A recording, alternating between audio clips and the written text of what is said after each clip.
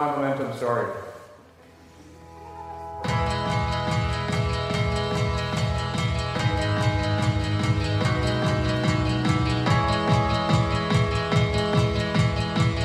Money horror stories. This is when I was in my early 20s. I just gotten out of college, and I decided that I didn't really need to earn money to enjoy life. So I would actually have a bank account that spent pretty much all the time in the negative because I would continually overdraft checks.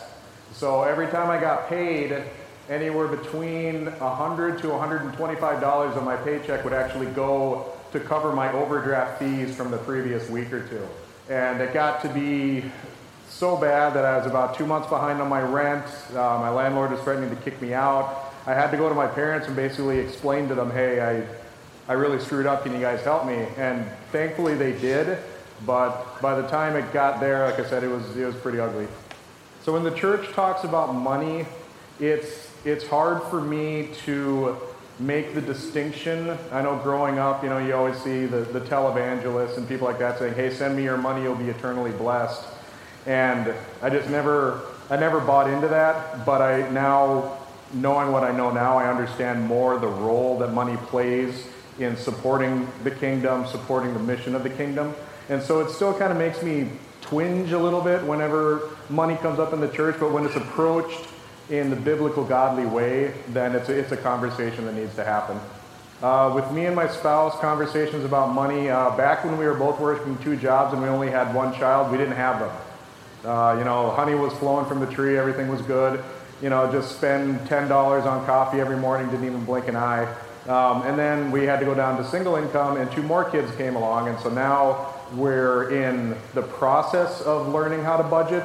We've already done FPU, the Financial Peace University, once, and we tried to do the Ramsey-ish method, and it didn't work. This time we're committing to do the full Dave, but it's still a learning process. We haven't figured out zero-based budgeting quite yet.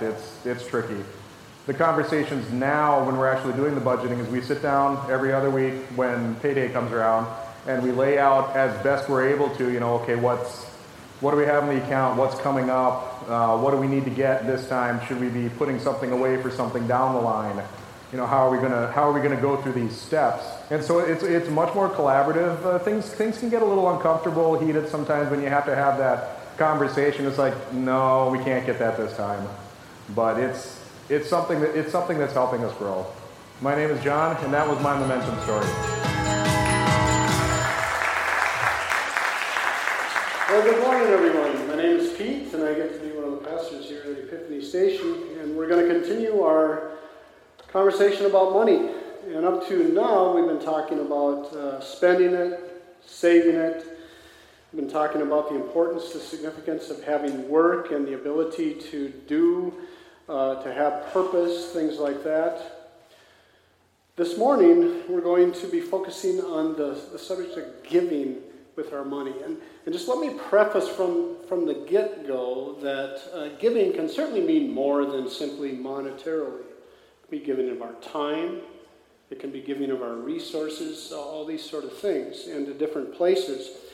But for the purposes of our conversation this morning, as we have been talking about money this whole, however many weeks it's been, and as we read Scripture, we're focusing on the financial aspect of giving. Our core text comes from 2 different references in Scripture, one from Matthew 6:21, the other from Luke 12:34. It's just so important. It says this, where your treasure is, there your heart will also be. It was the spring of 1998, and Paulette and our son Matthew and myself, we were living at my sister and family's home for several months to recuperate from my car accident. And so in that process, we found out all kinds of things about the people around us. Not that we didn't know that they were kind people, that they were generous people and good friendships and so on, but when you have a specific need, and some of you understand what this is about, when you have a specific need, especially as it relates to your finances, you can become overwhelmed by people's generosity, things like that. Well, it was later on, actually, it was probably more toward 1999, and on one particular day, from the mailbox, we got a letter. We opened the letter, and here it was a note. And this note had stamped on it, paid in full. Some of you are probably catching on to what that was about. Someone anonymously paid our mortgage in light of everything that had taken place over the last year and a half. It was pretty overwhelming. We began to, feel all kinds of feelings. We sort of wanted to know who it was, but yet we respected their desire that it would remain anonymous. Crazy generous. This morning we're having a conversation about giving. But first, let me say this, a couple things from the start. God does not need our money. He owns the cattle on 1,000 hills. He owns everything. Everything on the earth is his. So he doesn't need our money. And giving is not for his sake, it's really for ours. And when we honor God through our giving, we can begin to understand what that means. If you have your program notes in front of you, this is a good time to start jotting some things down. First thing, giving is in itself an act of worship. Giving is in itself an act of worship. The definition of worship comes from the Old English word worth, W-O-R-T-H, worth-ship. And this is really getting to the heart of the matter. Lord, you are worth it. A good working definition of worship is praise to God through attitude and actions. We come together here on a Sunday morning. We sing songs. That's worship. We hear teaching. That's worship. We read scripture. That's worship. We greet each other as we come in the door. That's worship. And then throughout the week, we go to work. Lord, everything that I do may be a reflection of my love for you. That's worship. You're at home with the kids. That's worship. You're out having coffee with a friend. Yes, even that can be worship. We have a wonderful illustration of a picture of worship in Mark chapter 12. Just to set the scene, Jesus is in the temple along with some of his disciples, his followers, and people are putting money in the money box. And in beginning at verse 41 of Mark chapter 12, we read this. Jesus sat down near the collection box in the temple and watched as the crowds dropped in their money. Many rich people put in large amounts. Then a poor widow came and dropped in 2 small coins. Jesus, calling his disciples to him, and said, I tell you the truth, this poor widow has given more than all the others who are making contributions. For they gave a tiny part of their surplus, but she, poor as she is, has given everything she had to live on. There's so much here in this short span of time to observe. First of all, Jesus is just simply people watching. He's looking around to make an observation about the people putting money in the money box, the offering box. And first, there's this distinction between those that have a lot and then one that has very little. But in order for us to better grasp the context of what's going on here, we need to read a couple verses before as Jesus is continually teaching as he says this in verse 38 of Mark chapter 12. Beware of these teachers of religious law, for they like to parade around in flowing robes and receive respectful greetings as they walk in the marketplaces. And how they love the seats of honor in the synagogues and the head table at banquets. Yet they shamelessly cheat widows out of their property, and they pretend to be pious by making long prayers in public.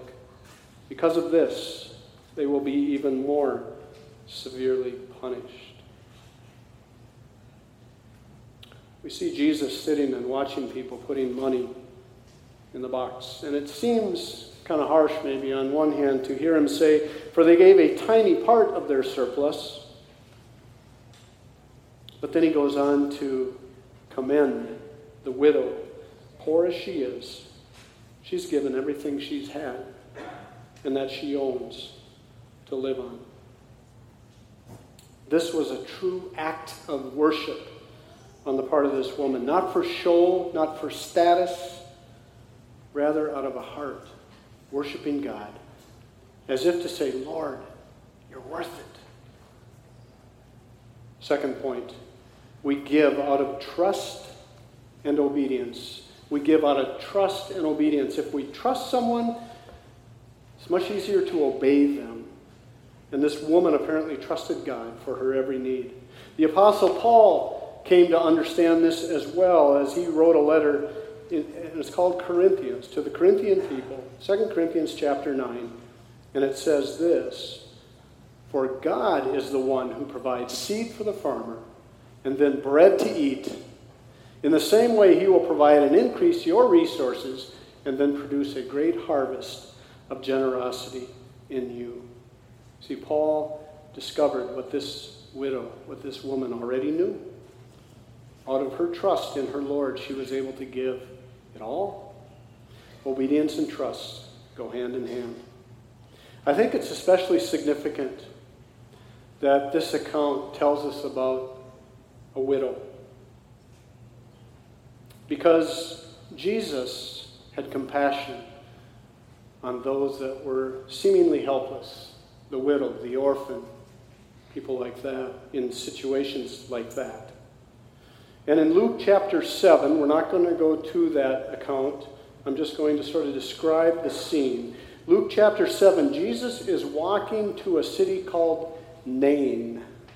Nain, it's up in Galilee, up in the northern reaches of Israel. And just to help you understand sort of the geography here, Israel, the nation of Israel is very small. It's about the size of the Arrowhead in Minnesota. And so if we were to expand that size and just pretend that Israel is the same size as Minnesota, Jerusalem would sort of be where Minneapolis, St. Paul are. And then the city called Nain would be up by sort of Hibbing, Grand Rapids, up in that area. So Jesus is going north. He's with his followers, and they come across a funeral procession in the city of Nain.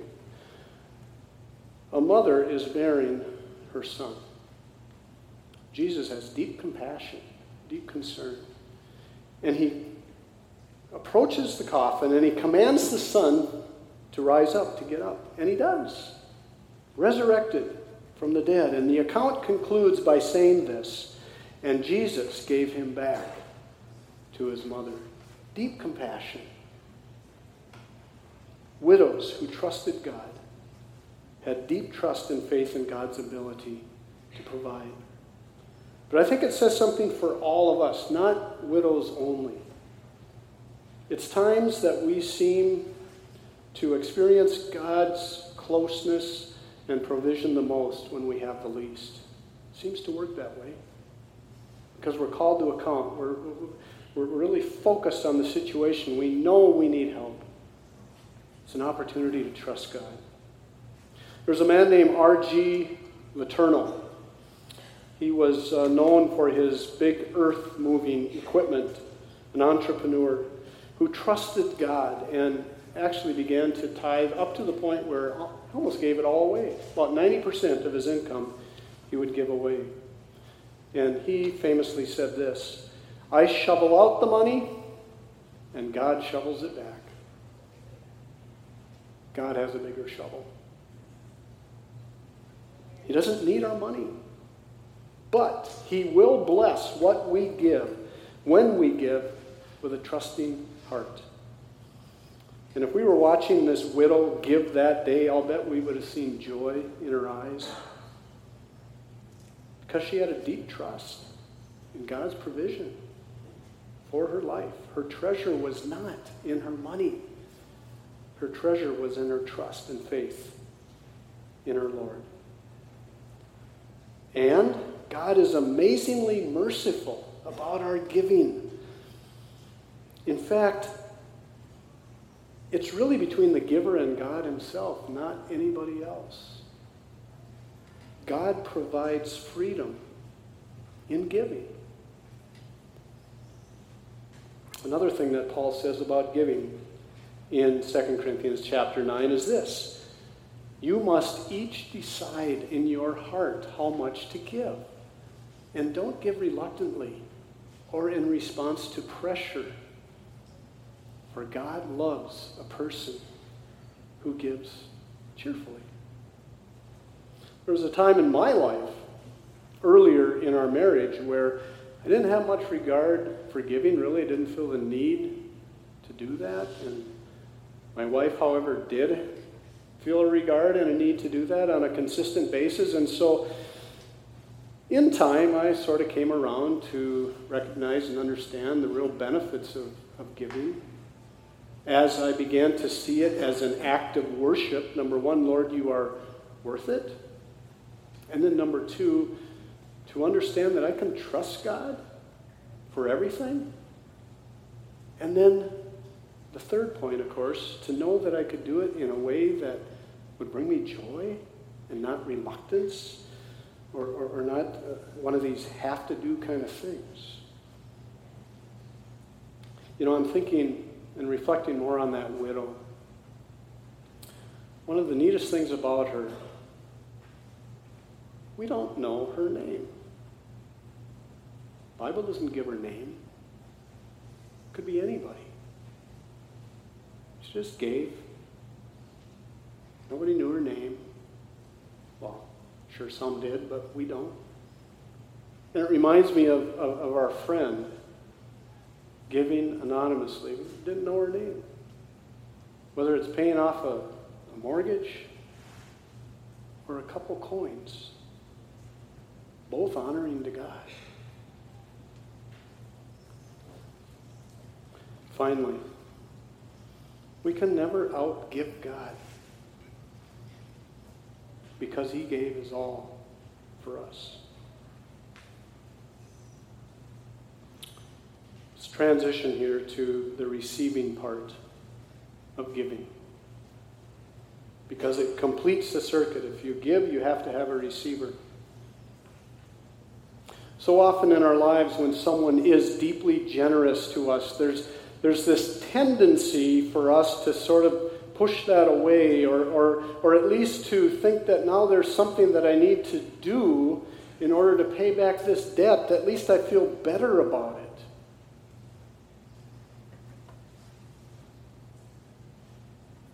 We're not comfortable with someone paying a debt on our behalf. And it's an irony that it can be more difficult to receive than to give.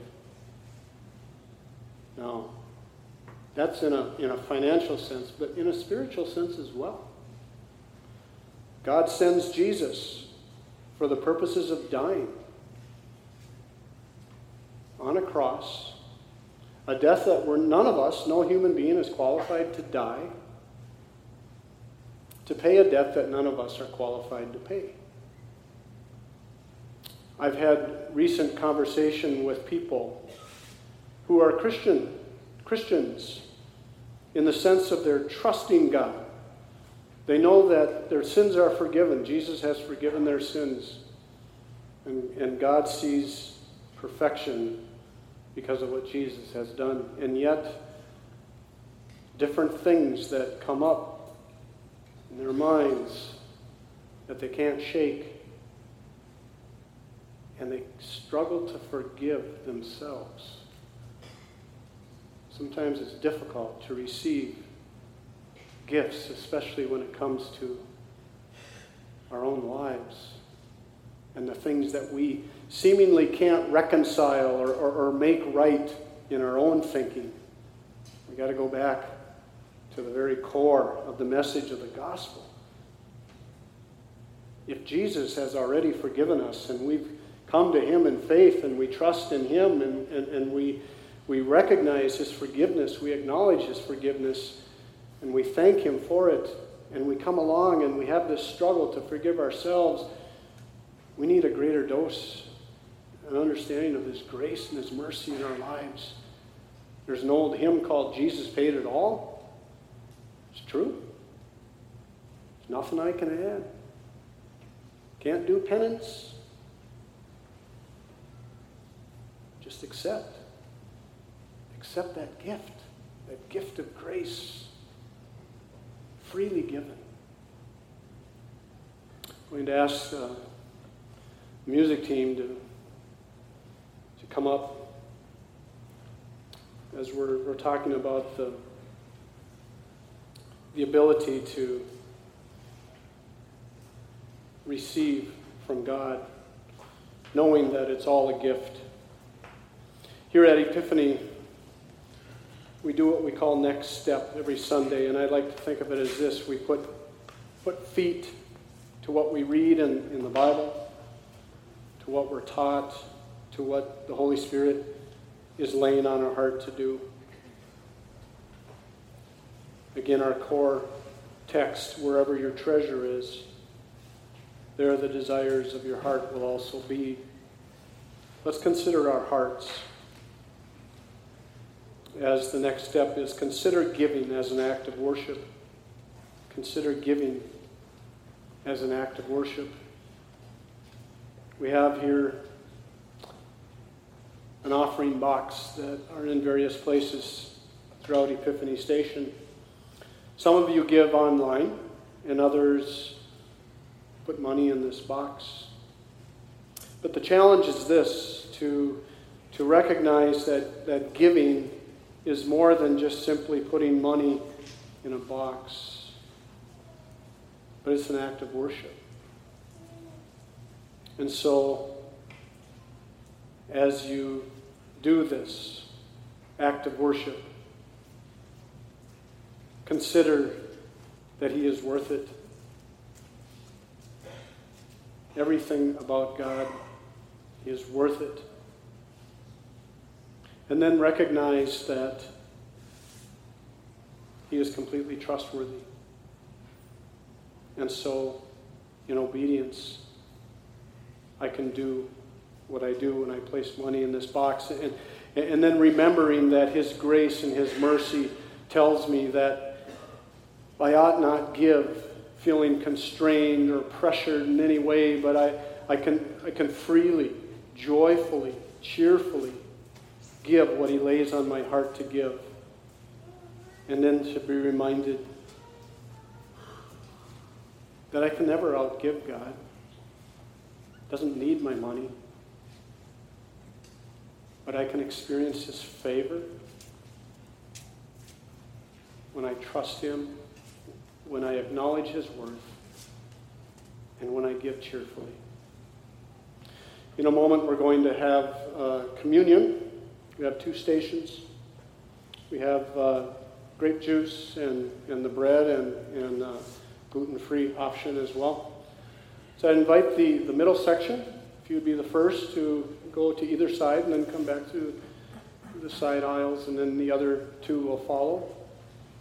But let's consider, especially as we're considering giving now, what a better time to think about giving when we think about the greatest gift ever given is the gift we're about to celebrate right now, to remember what Jesus Christ has done for us. So if your faith and your trust is in Jesus Christ, and He's your Savior, He's your Lord, He's your King, this is for you.